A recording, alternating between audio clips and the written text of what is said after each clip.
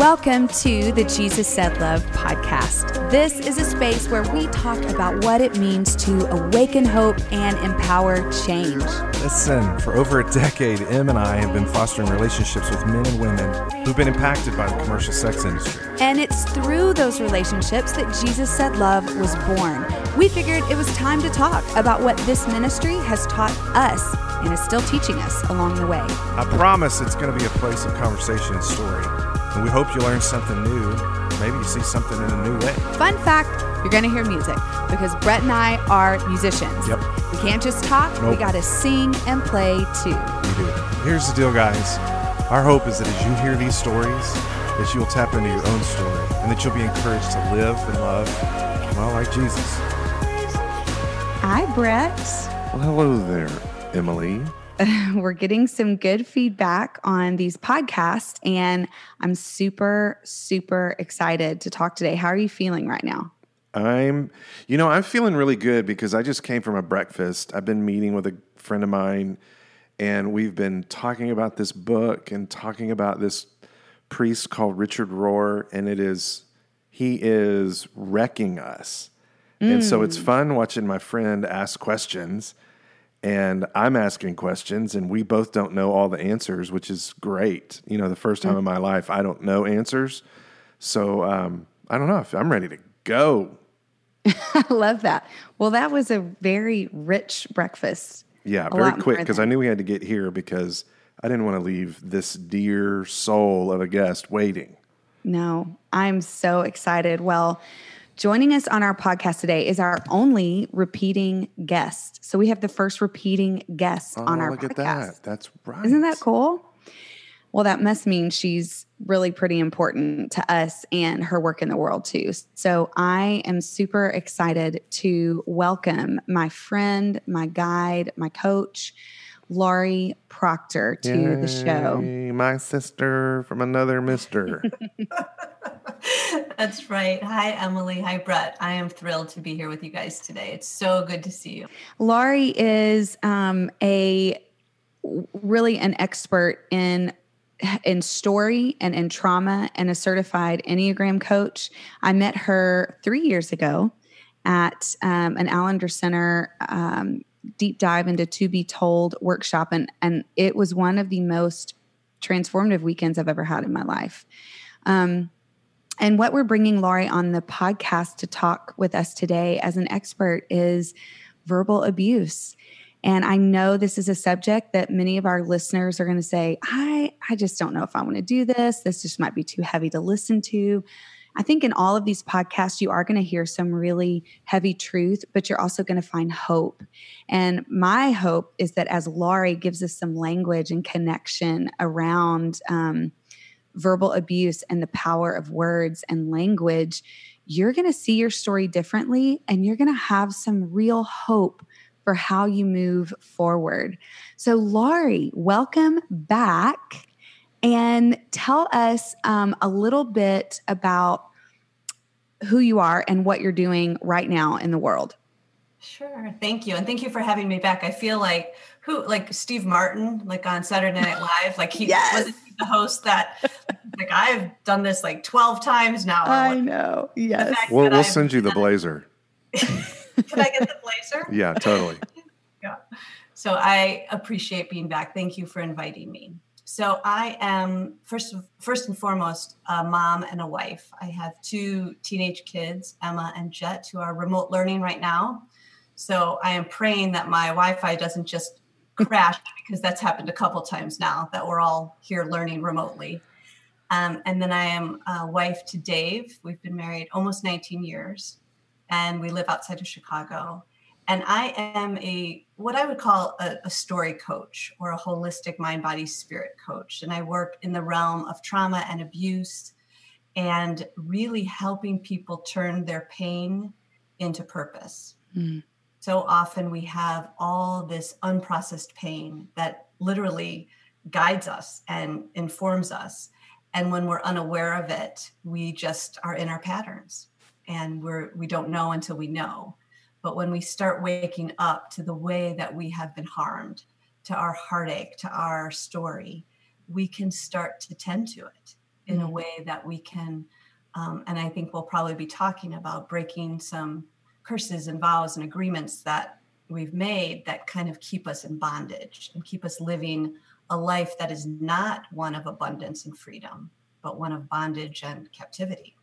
I love that you use that word, waking up, because I so resonate with that. It's this, this process where we're kind of, our eyes are starting to open and we're still kind of laying in the bed, and then we sit up and we're rubbing our eyes and scratching our head, and then we kind of put our feet on the floor.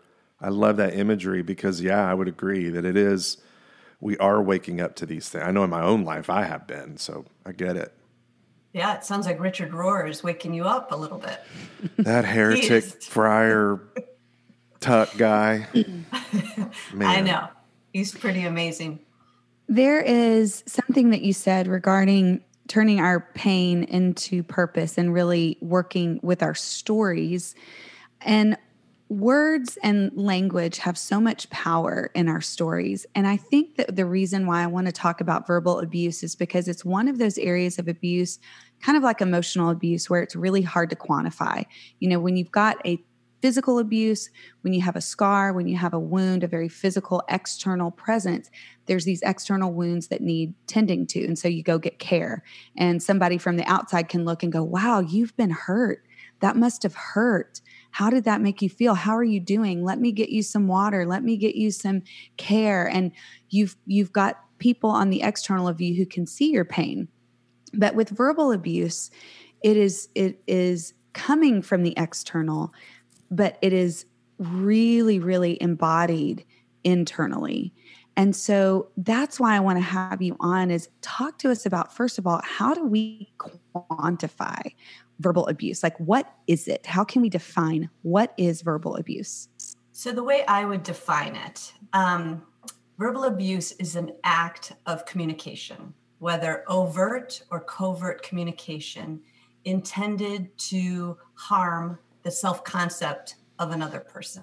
Okay, so I want to stop there. Intended to harm the self-concept of another person. What if there are words, abusive words spoken to you, but the offender says, that's not my intent to harm? Mm-hmm. Is it still verbal abuse? Absolutely. It's not so much the intent of the person saying or not saying the words, it's how they're received. It's how they're perceived in the person's emotional body and emotional landscape. So I use the word intentional, but someone could be asleep to it, like a parent who's asleep to their own pain that has not woken up from their own ways that they've been harmed. So it could be unintentional, but it's still, there is an intention to cause the person that they're verbally abusing to change their behavior. Okay. Yes. Talk through that. So when maybe somebody comes at you, let's say a parent comes at a child with saying something that's very maybe aggressive, or it doesn't have to even be aggressive. It can just be subtle. But it's hurtful. It's harming, and it's desiring to change or get a kid to straighten up, fall in line. What's the context of that? What does that look like sometimes? So I want to go back to overt versus covert, because I really want to get the distinction there, because it could look so many different ways. But overtly is literal words. And that could be threats. It could be name calling. It could be mocking and humiliation. Mm-hmm. It's using language in a way to control, manipulate, or demean another person. Would this be in an overt situation? Would it be something like minimization? Like, let's say a child is crying? Absolutely. That's why it's the possibilities of this type of overt verbal abuse are absolutely endless. I started to try to list them all in preparation for this podcast, and I just kept writing and writing and writing. There's so many ways. What are some of the top ways you listed? Well, name calling, right? You're so stupid. Don't be an idiot. Don't be a sissy. Okay, right? Can I stop you right there real quick? We're going to stop her the whole time. I'm going to have to work through this, I think. So don't be an idiot. If you asked our 3 kids, what is your family motto? They would all in sync say, don't be an idiot.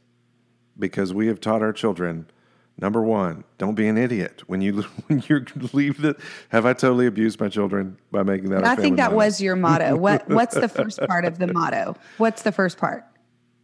If we say, who are you? Oh, you're the light of the world. Yeah. There you go.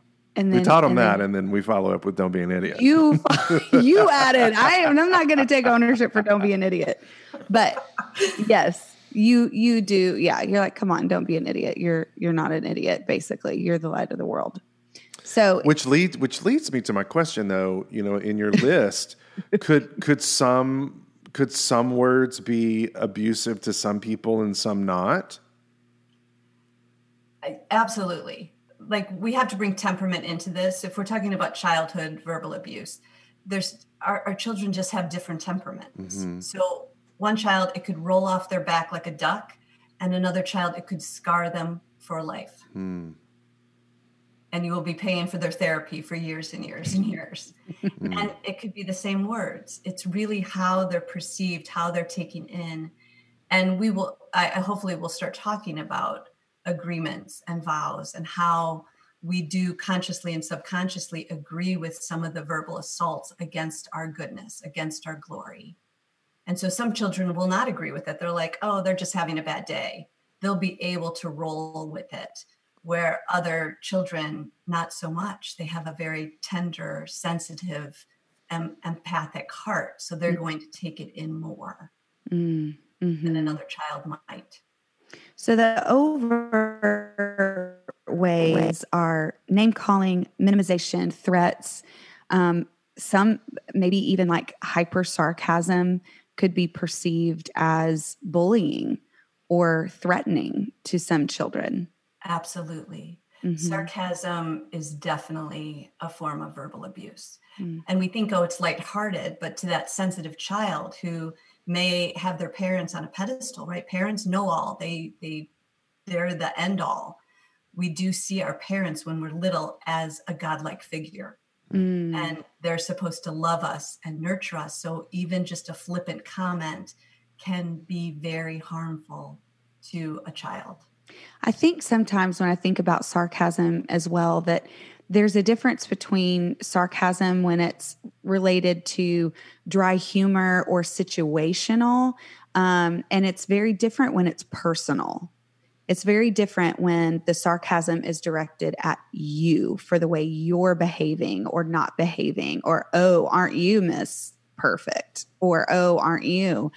That would be sarcasm directed personally as a form of bullying and getting you to demean you, to harm you. Well, yeah, that attacks the good, like you were talking about. That totally attacks someone's goodness when it's, aren't you the greatest thing in the world? Yeah. And those, when it's so personal, when sarcasm is personal, it's hard. But it's when you're talking about a situation and you're presenting some sort of dry humor about a moment, a collective moment, or something that's happening in the world, it doesn't feel as threatening, right? Am I getting that right? You totally are. You're spot on. And I just want to take a step back here because something just came to me that your listeners might be listening to this and might be a parent or in a relationship with their significant other. And I just want to name, like, we all are doing the best we can, and especially as parents. And so even though this material might be hard to hear, like, just notice your body and notice what's coming up for you. Is there shame? Is there like accusation? Like, oh my gosh, I totally messed up my kids. Because there is something called repair. Yes. We can repair that. I mean, my kids know now that, I do it all the time. And we haven't even gotten to the covert abuse, but even the look you give your children sometimes, the look?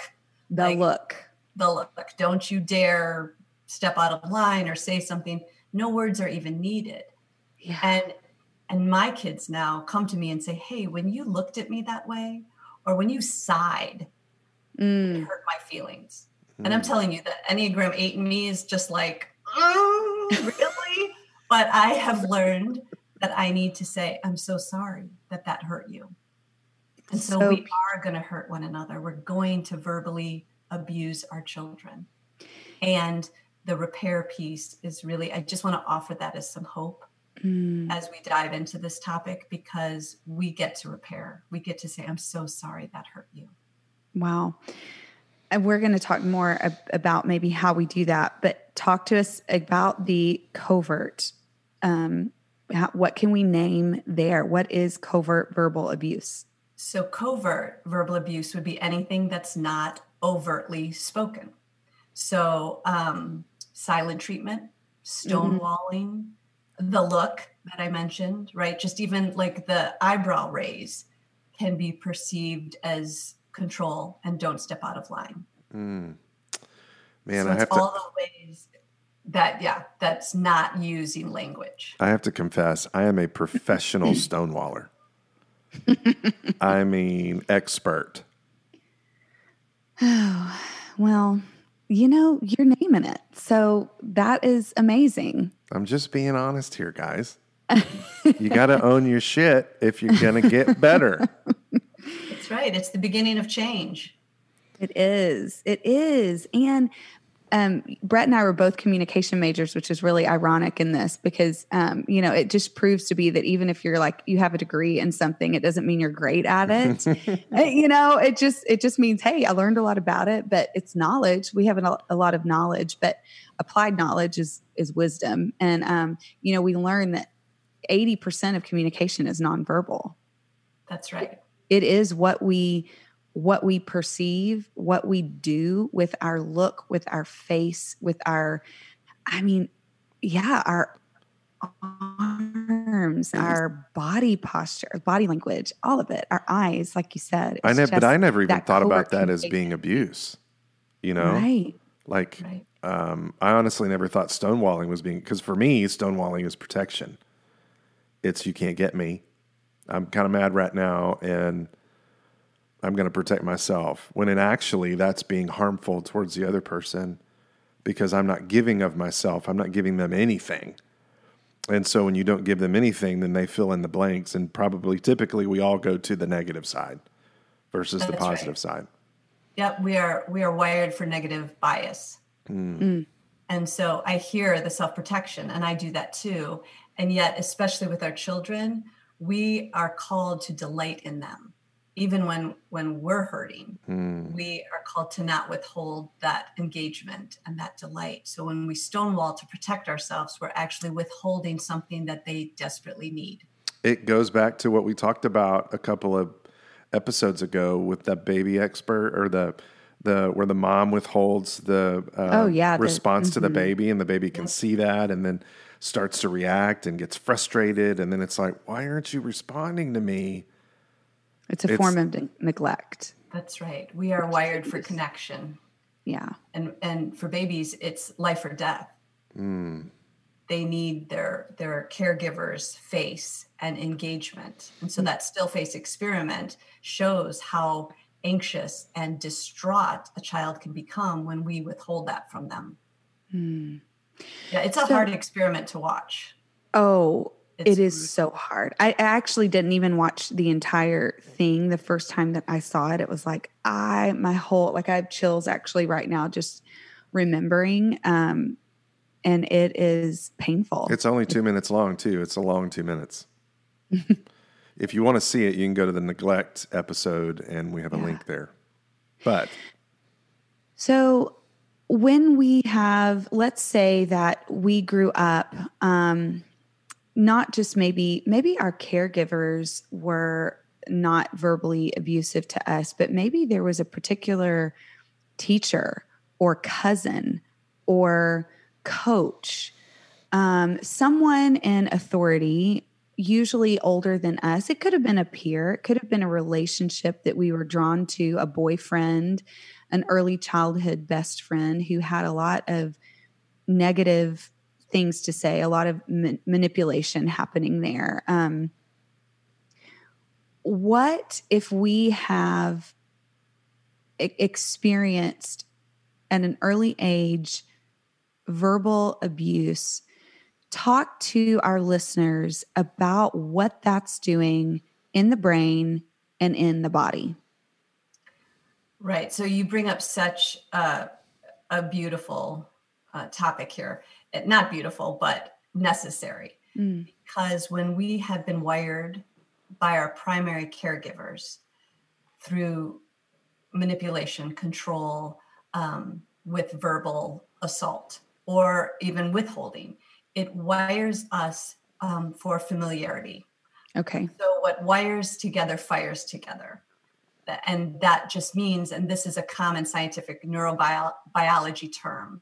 So when we have early on, when we have been verbally, overtly or covertly abused, it wires our brain to connect with that.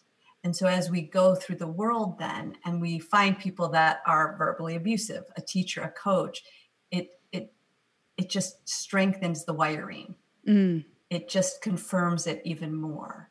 And now this child comes to see themselves, their self-concept just agrees with it and begins to say, yes, this is who I am. This is what I deserve.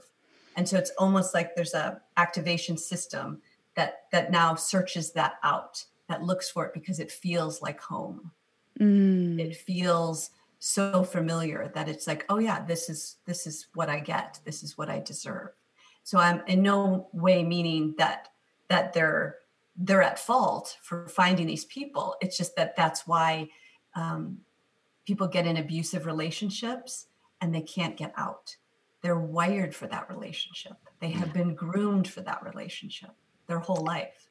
I think this brings up such an important point, because as we've done our own work in studying women who've been exploited through commercial sex or survivors of human trafficking, there are so many, the bias against our women is that they somehow made bad choices and chose this. And what we've come to understand after over a decade is that there are so many systems that failed them, that their context of making good choices was really pretty narrow. I mean, I just, as even I'm talking, I'm getting like that belly rumble, like this is so familiar. And I want to say that because I think even some of our listeners might be hearing this, and they might be getting those little butterflies in their tummy where it's like, she's hitting on a topic that I think may have happened to me, or I think I'm participating in my own relationships and my own family. Maybe I am kind of wired for these unhealthy relationships. So I think I just want to bring to light, just as you said, it is an activation system. That's you right. You go searching. This is a physiological response. It is not about your moral capacity. No, not at all. It's literally wired into your neurobiology. And we have these arousal structures so verbal abuse always results in an emotional response, and usually a negative emotional response that then taps into our fight, flight, or freeze system, which comes from the amygdala. And what happens, it's our primary limbic system. It's the reptilian brain that now rushes all these hormones and cortisol and adrenaline into our system. That's an arousal structure. It gets us ready to fight, flight, or freeze, or appease. And so what happens when we've been verbally abused as children, overtly or covertly, we have an arousal structure that just responds to it, right? And even though we say fight, flight, or freeze is a survival mechanism, there's actually some energy to it. It gives you some power and some agency to fight, to run, or to shut down in a way that then you can actually you can manage the pain that's coming your way. So do you get addicted to those structures, either fight, flight, or freeze, since there is an energy there? Do you get addicted to that? That's right. It's an addiction. It's kind of like a habit of being yourself. It's just the way our body responds to external stimuli that then becomes a pattern. It just becomes I wouldn't call it like an addictive pattern, although it can be, but it's like a hit. It's a hit of adrenaline that you have no control over. So let me just say that, like, our fight, flight, or freeze system is autonomic. It's not something we have control over. Now there's practices to really calm your central nervous system. And that's why mindfulness and prayer and solitude and stillness, that helps calm your nervous system down. So there's things we can do to unwire that arousal structure. But we have to first know what it is. We have to know our stories and how those arousal structures have kind of groomed us to now seek out more of it. And again, there's no condemnation. It's not a conscious thing. It's just because that is the nature of trauma. It's embodied. So this happens. Will you quickly talk about what happens when you said fight, flight, freeze, or appease? Now that's really interesting. I don't think I've heard that kind of tag on. Yes, this is a newer one. And sometimes they call it fight, flight, freeze, or fawn. So it's much newer in this category. It's a newer scientific discovery. And the appease is a way to, it's in the codependent category, where you're going to say or do or give whatever it takes to that person to kind of lessen the pain, lessen the threat. And so a lot of pleasing behaviors. So if you are in a friendship, a relationship, and with a caregiver, or in a family system where maybe you would look back and you would say, no, as a parent, you might look back at your child and say, well, they always seemed happy. They didn't seem like anything was wrong. They didn't really make a fuss. They seemed content as a child. Is that often? And then as an adult, the child might say, no, I was miserable. And it's like, it mystifies the parents. They don't understand what went wrong. Is that because maybe they were operating in that appeasement? Absolutely. Category? Yes. It could also just look like compliance, like a very compliant child. It doesn't mean that there's not emotional response going on in that child. It just means they have learned how to cope by pleasing, by doing what's necessary to maintain peace in the family, to maintain their role. And it's very detrimental. Very detrimental. So what, when verbal abuse is happening, let's talk about the power of words. What's happening in us emotionally, spiritually, when we're absorbing language, when we're absorbing these words, or we're not getting any feedback. We're being neglected. Like, it's that covert, like, I know my parents loved me, but I never heard it, or whatever the covert, would be the silent treatment, the stonewall. They don't engage. Let's talk about these vows and agreements that you talked about happening. What do we do with verbal abuse then? Right. Well, let's go with the overt, because I think it's easier to see as an example. So, and I'll use an example from my own story. So, my dad was a man of very few words. So there was some outright verbal abuse, right? Like, don't be stupid, things like that. You're acting blah, blah, blah. But there was this one story in particular that was so life-changing for me in a negative way. And I was about 12 years old, and I was so full of gusto and life and hope. And my dad was not well at the time. My parents had separated, and he was in his own battle, right? But a 12-year-old little girl does not know any of that. And so I'm so full of joy and hope. And he basically said to me with lots, right? So much is nonverbal. So he had like disgust on his face, right? His eyes were squinted and his mouth was, pursed. And he was like, the words almost seethed out of him. And I was like up and I was dancing and I wanted him to look at me. I wanted him to delight in me. Like, what a beautiful a beautiful picture, right, of a little girl who's coming into her womanhood that still wants her daddy's delight. And he basically said, stop it. Sit down and stop being like that. Mm. And he didn't even say what like that was, but my brain filled in all the words, filled in all the words. And they were words he never said outright. He just said like that. And that story was one of my most defining abuse stories. And I had much worse abuse than that, much worse, big T traumas. But that one, because I still had hope for delight. I still had an innocence that my dad would see my beauty and my goodness. And so then to be cursed with sit down, stop being like that. That was like there's probably 50 curses that I then agreed with. So a curse is when a person names you in a way that harms or destroys your beauty, your goodness, your value, and your glory.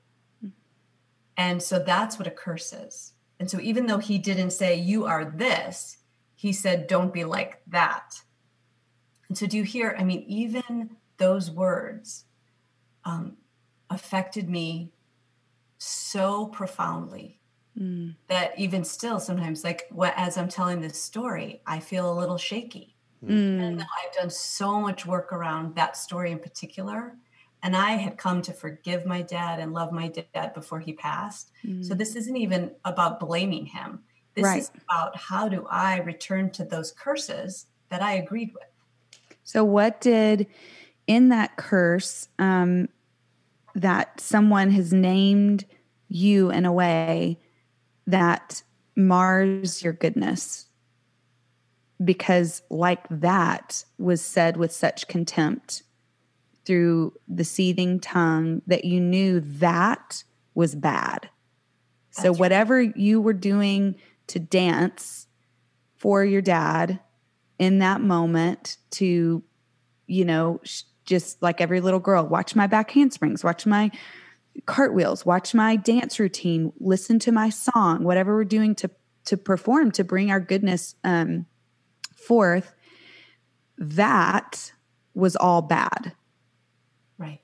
Okay. So you now you're bad when you do that. Well, we have to go to the second part. So a curse is kind of the beginning, and we get cursed all the time. Yeah. Right. It's just living in this dark world. And let's not forget there's powers and principalities against us and against our very goodness. And sometimes it's not sometimes, almost all the time. It is when it is our greatest, most beautiful glory that evil's like, oh my gosh, I got to get him there. I got to get her in this space because that glory is too amazing and stunning. And so I've got to mar it. I've got to dim it. I've got to steal it.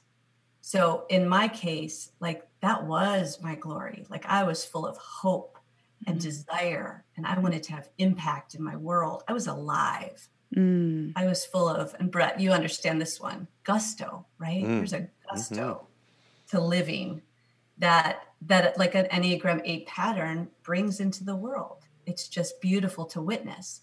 And that's where evil is going to come against us. And so the curse happened, right? So my dad cursed me with those words. And the agreement happens, whether consciously or unconsciously, I agreed with the curse and I filled in the blanks. So I joined evil by saying, yeah, like that is disgusting and bad. And that's who I am. I agreed with that. And we don't know that we're agreeing with these things. No. Okay. So how did you agree with it? So by believing it. Okay. By believing it was true, that there was something fundamentally flawed with the very essence of who I was. That's how we agree. And when we agree, we're partnering with evil. We are partnering with evil's ploys. We're saying yes to evil's lies, and we're saying no to God's truth, that we are so perfectly and wonderfully and beautifully made in God's fingerprint and his and her essence, God's unbelievable goodness. We're made in that image. Did you ever And so dance around him again? Well, good question, but that's where we come to the vow. So it's really, if we had like a chart, it would be the cursing comes first, then the agreement to the cursing, and then we make vows.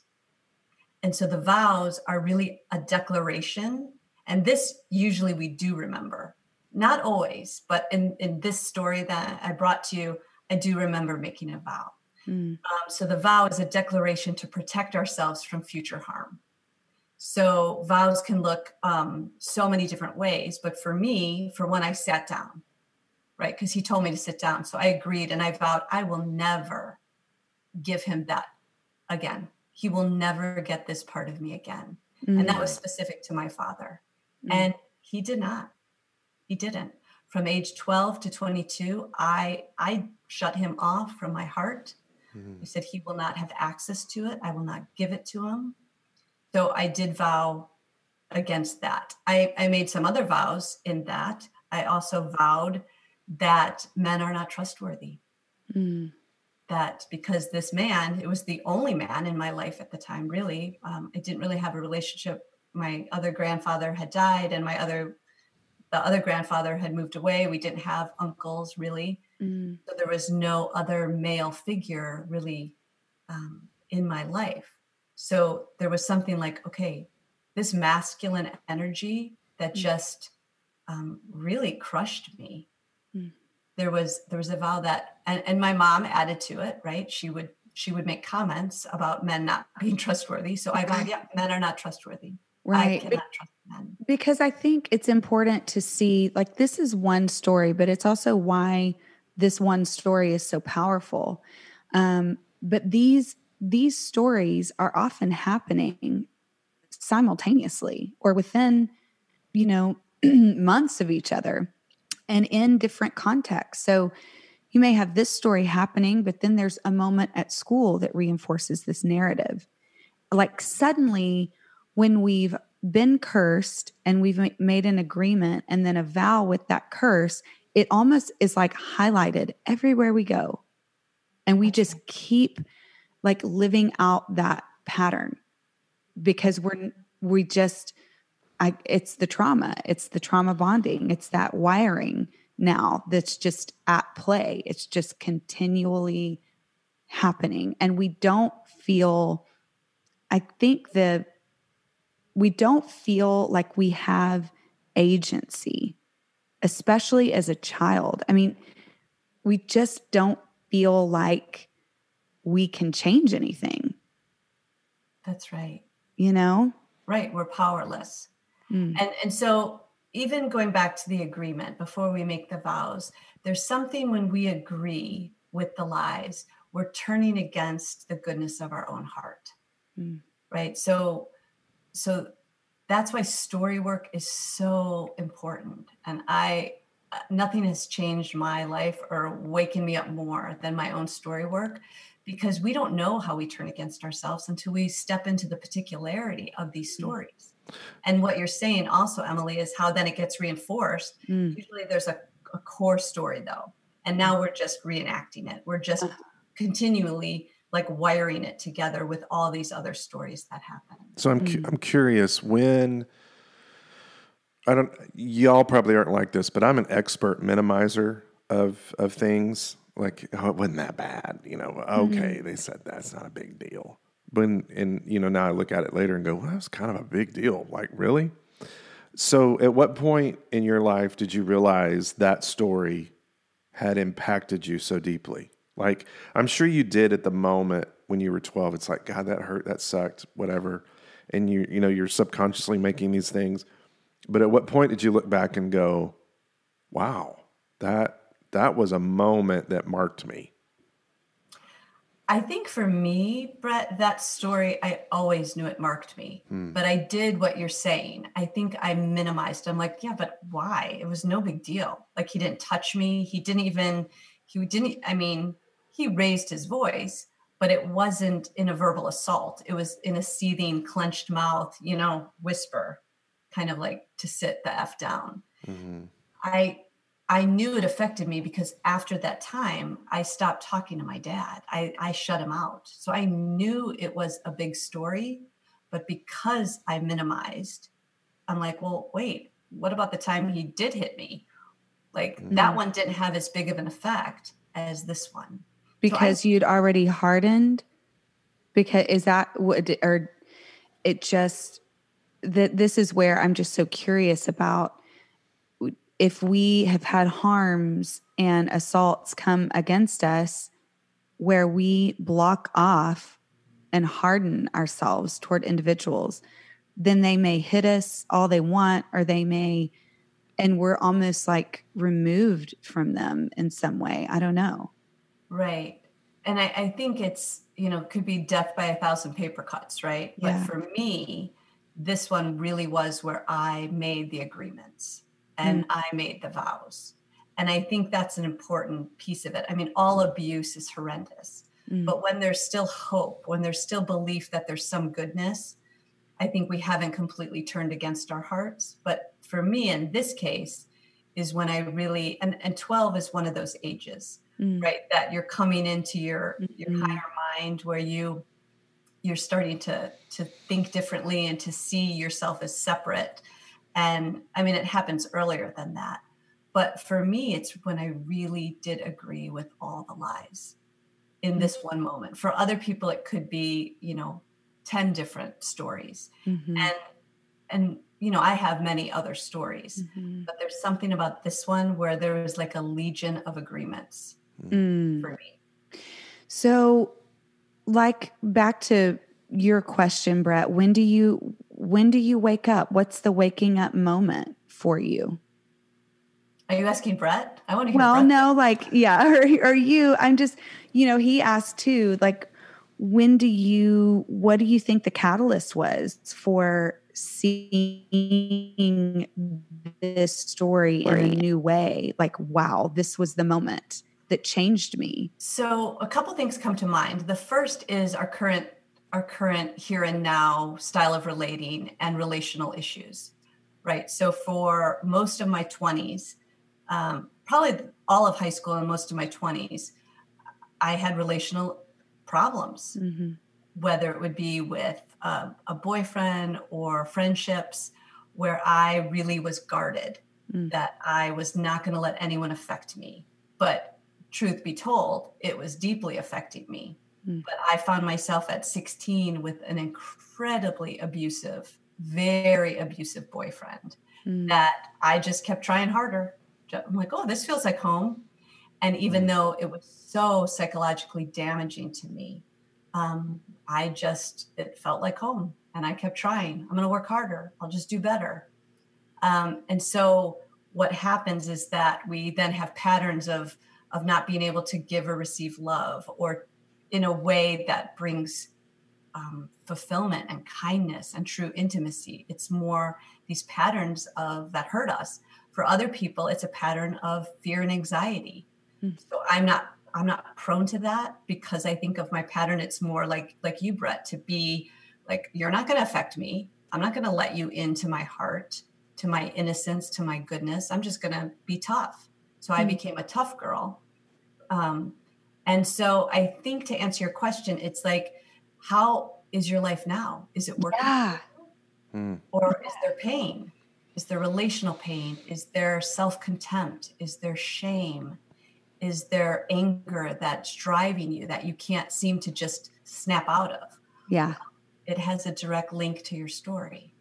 And I think as I look back at my own life and I look at your story and I look at the myriad of stories that come through our doors every single day, I think of the faithfulness of God to constantly give us an invitation to see ourselves. It is always before us. Our stories are always before us. The invitation is there. God is not absent in inviting you to deeper joy, to deeper goodness. And I think of the first step of the 12 steps. We admitted we were powerless and that our lives had become unmanageable. I mean, like, hello, like, what is step one? It's like, Is my present life unmanageable? Have I become powerless over addiction? Is addiction ruling me? Whether it's addictive behaviors, addictive dependencies, doesn't just mean alcohol or drugs, but am I just powerless over this? Do I need help? Am I unmanageable? And that is a catalyst and an invitation to really see our lives and our stories differently. You say invitation. I keep thinking, gosh, I'm thinking so much right now. My goodness, a lot. Laurie, dadgummit, why do you do that? But no, I think of not to quote Rohr all this whole thing, but he says you have to leave the garden. Yeah, you have to leave the garden, and you have to be wounded, and none of us like to do that. We want to stay in the garden, but Jesus isn't in the garden. He's not, and so. Yeah, it's almost like we have to go through the fire of acknowledging the hell we've been through or the wounds that we have and accept them and then move forward in that. And nobody likes to do that. At least I don't. Well, no, it's painful. Well, and it also potentially outs people that you love really deeply. Like, I could sit here and go, well, do you think your dad was sitting there thinking, I'm going to abuse my daughter right now? It could be the fact maybe he had one too many drinks, or it could be that he was just really annoyed and had a bad day, or he's separated and he's frustrated and it was just that moment, not really even realizing the impact he was going to put on you for years to come. And so it's almost like we want to protect our loved ones and go, when my dad told me, hey, stop being silly, he wasn't trying to be an asshole. He was doing the best he could, but yet I vowed I'll never say to my kids, hey, quit being silly, because I didn't like the way that made me feel. Mm-hmm. Yeah. And I think you bring up a good point just about those primary relationships of attachment and those primary formational, that language that is used. We can't forget that, yes, while we all know, hey, we live in a broken world. All of us have to leave the garden eventually.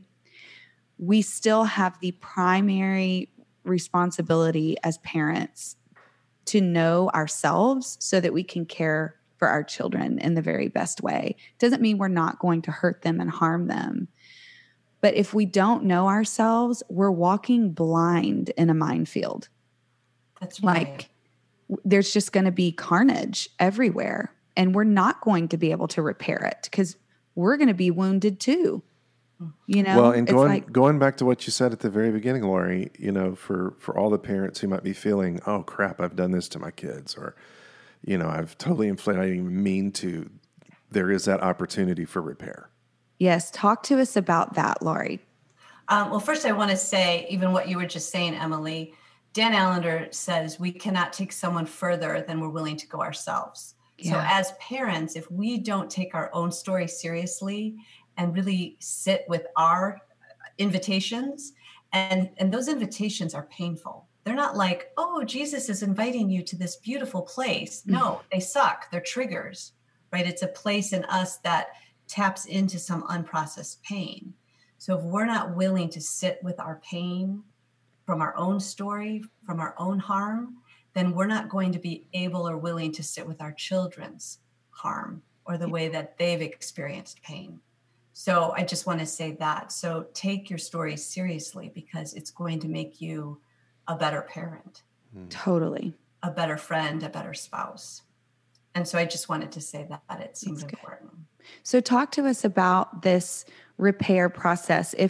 If we either have participated in verbally abusing or stonewalling, minimizing, if we do that, if we're this is our invitation to kind of wake up and go take inventory, a ruthless and searching moral inventory, like the steps say, of ourselves. And we go, gosh, I do that. Like, how am I going to repair this with my child if I've done it? Or let's say you've been wounded as a child, and you're learning how to make repair now in your own life.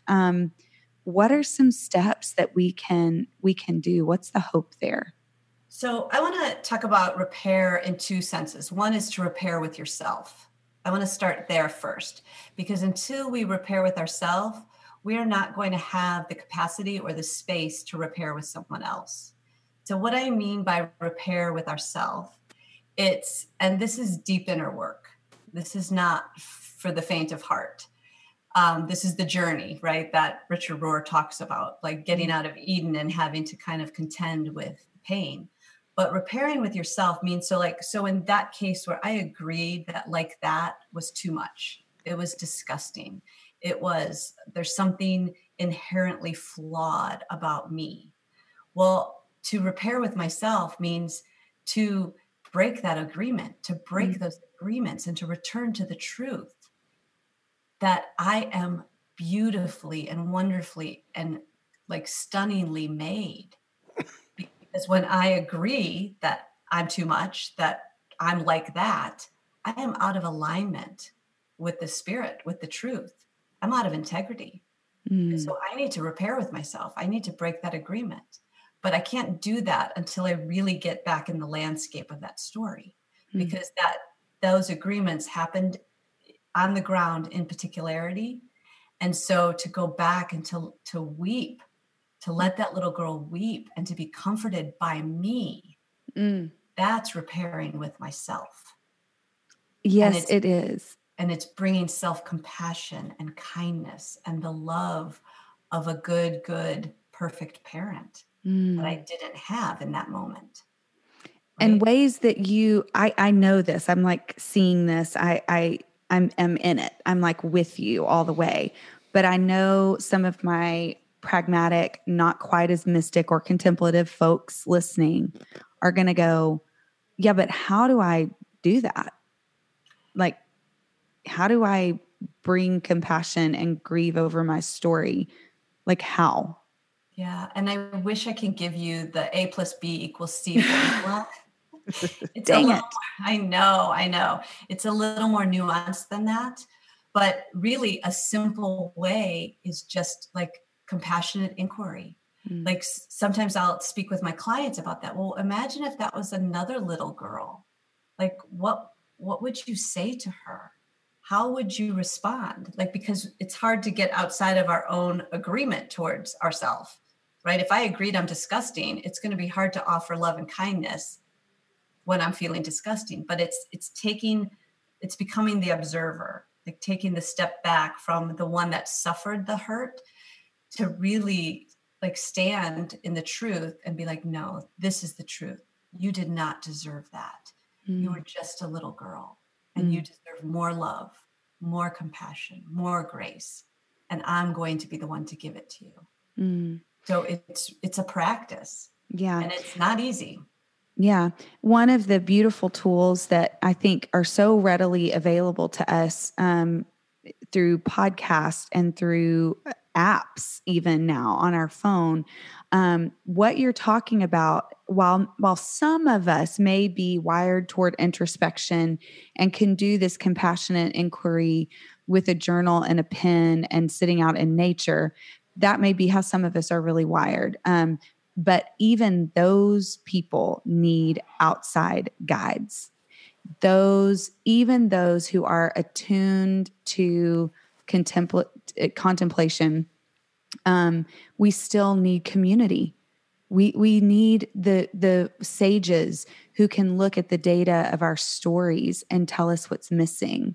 And I look at my own life. I mean, you were a witness for me in that moment 3 years ago to see the gap, to see what I wasn't getting, to see what I wasn't saying. I didn't even know what I was talking about. And I had totally framed my story in one fashion. And so I think quality therapy, I think the Allender Center story work, the work that you and Jean are doing with your story circles and your workshops. I mean, there are a myriad, and we will list those on the website for ways to really repair with self. So that's the first step. What is the second part of repair? How do we repair? Once we've done kind of more of this self-work, what do we do to repair with others? Okay. So, and thank you for bringing up that point, because we are not meant to do this alone. We do need other people to read our faces, to see our stories in a way that we can't see them because we were in them. And so we are all about, our organization was founded to cultivate these spaces where we can be seen and known and spoken truth over, because we can do that on behalf of one another. And that's really the beginning point to then be able to offer it to yourself. So it's a both and. We need community, and we do need to be able to learn how to do it for ourselves. That's the self-healing journey. And with God's help, right? We're not meant to do this alone ever. So even when we're doing it alone, we can bring in the power of God, the power of the Spirit, because that's our birthright.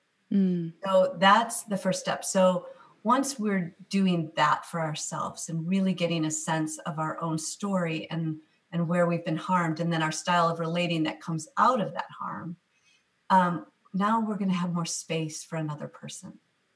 So, and I've been doing this work for a very long time, and it's still very hard when my teenage daughter comes to me and tells me how I failed her. Like, right? My body immediately responds. I feel the anger and the heat rising, like, really? And you know what I want to say is, don't you know what I've done for you, kid? Right? I want to get defensive. So I have to be able to regulate myself. So I think that's one of the first steps in being able to repair. You have to listen to your body.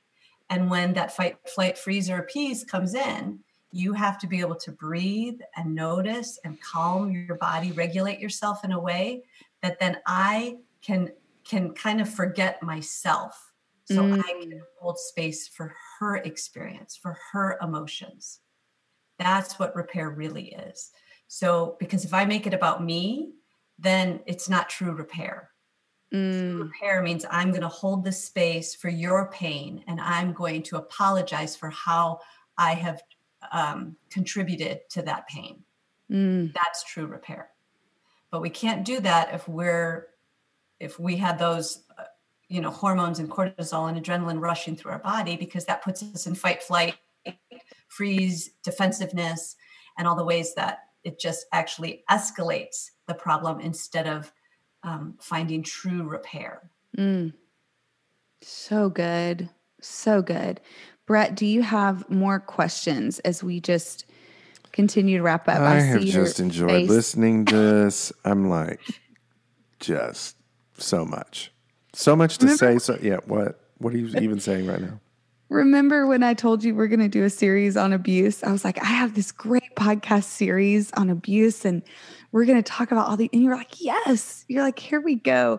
But it truly is, I think, as we listen to this content, I mean, it does hit us. I mean, because we've all been wounded. Well, yeah. And we've all wounded other people. We've done the harm. We've both been the offender and the victim, of harm. Well, and so many of us have, spent 40 some odd years of our lives minimizing or saying, oh, I don't need that. And then you start into it and it's like, oh God, I'm really messed up. And I do want to just say that there's a scripture, and I'm not one to throw scripture around a lot, because I think sometimes that's the way we avoid our pain and our wounding, by throwing the Band-Aid of scripture on it. But it's the kindness of God that leads to repentance. And so we can't change until we first truly receive kindness, right? Of course, wounded people wound people. And it's the kindness, true kindness, that has us turn from that. And it begins with ourselves. So when we can offer kindness for all the ways that we've done harm and have been harmed, right? It's both. It starts to lessen the shame and the self-contempt that actually causes our world to be at war. I mean, we're a world at war right now. I mean, all you have to do is turn on the television or go onto Facebook, and you can see how much abuse is still happening. And kindness and love is the answer. And that sounds like a really simple, easy thing, but it's not. It's probably the most complex thing you can do. But the more we can offer kindness to ourselves and our own story, the more we're changing the world. Well, then we can't, I think the book says this, you can't love your neighbor till you love yourself. That's right. You can't be kind to someone until you're kind to yourself. That's right. So it all begins with self. And that's why I'm so passionate about taking your stories seriously and your harm and your wounding seriously. It's not something we just snap out of. It's something that needs attention and kindness and a lot of space. Mm-hmm. I am so grateful for just the attention that you've helped to give to us and the attunement that you have given to story and to words and to the covert and overt ways that we use language to help or harm. Thank you from the bottom of my heart. I'm just so, so grateful for your wisdom. And Laurie, tell our listeners where can we find you? So if we want to. Yes, sure. So, after listening to this, if you really want to. Comes with warning labels. Yeah, right. Come and feel the pain. She's gonna kick you in the throat and then hug you. That's your new T-shirt, Laurie. That's your new branding guide. Come feel the pain. But yeah, and I will say this: it's not for the faint of heart, but it is so worth it. It is so worth it. It's the inner journey, right? So my business partner Jean and I, we founded an organization called So That. It's SOWTHAT. And we really cultivate, educate, and hold spaces, communities of care that you can come to heal, to be seen, to be known, to be loved in the way that you were meant to be. It's really at the heartbeat of what we do. And so we work with groups, we work with organizations, we work one-on-one with people. And it really is using this methodology that we've been talking about. Like, how do we bring true kindness, and how do we go back in our stories to really to mine the goodness, to find the essence that was covered in dirt and mud, that was abuse, that was verbal abuse, physical abuse, all the types of abuse steal that from us. It mars us. And so, but there is a way to return. Your circles are really powerful. I've done your Enneagram coaching circle, and then one of my very best friends is going to be starting your story group circle. She's really excited about that. And so you can find, I think it's So That on Instagram. So you can follow So That on Instagram. And then you guys have a website too. What's that website? We're on Instagram and Facebook, and it's So That, SOWTHAT. And so the URL is just .com, sothat.com. And we hope you will, if you are interested in doing this work and receiving more care, maybe you've had something awaken just as you've listened to this about words that have curses that have been spoken over your life. Maybe you've become aware of the beliefs and identities and agreements that you've made with those curses. And then the vows, the declarations of how you've lived those curses out and created really destructive patterns where you've joined with evil that isn't your goodness. It's not your birthright. It's not your calling. It's what was spoken over you. There is a way to break that. And there is a way to step into your essence and your goodness that comes from God. And So That is here to help you do that.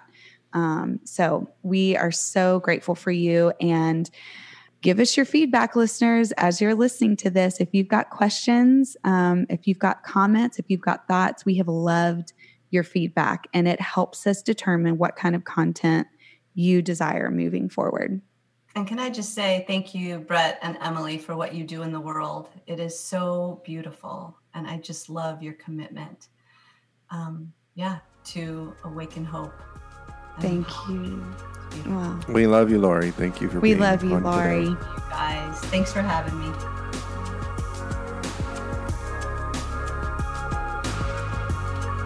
Hey, thanks for joining the Jesus Said Love podcast. We are so glad you have chosen to awaken hope and empower change with us. We want to remind you to subscribe to the podcast on iTunes and leave us a review. Yes. Because your voice matters. It's how we get this message into the world. And lastly, be sure to follow Jesus Said Love on Instagram and Facebook for up-to-date info. And visit the website at JesusSaidLove.com for how you can join the JSL fam. Until next time. Share the love.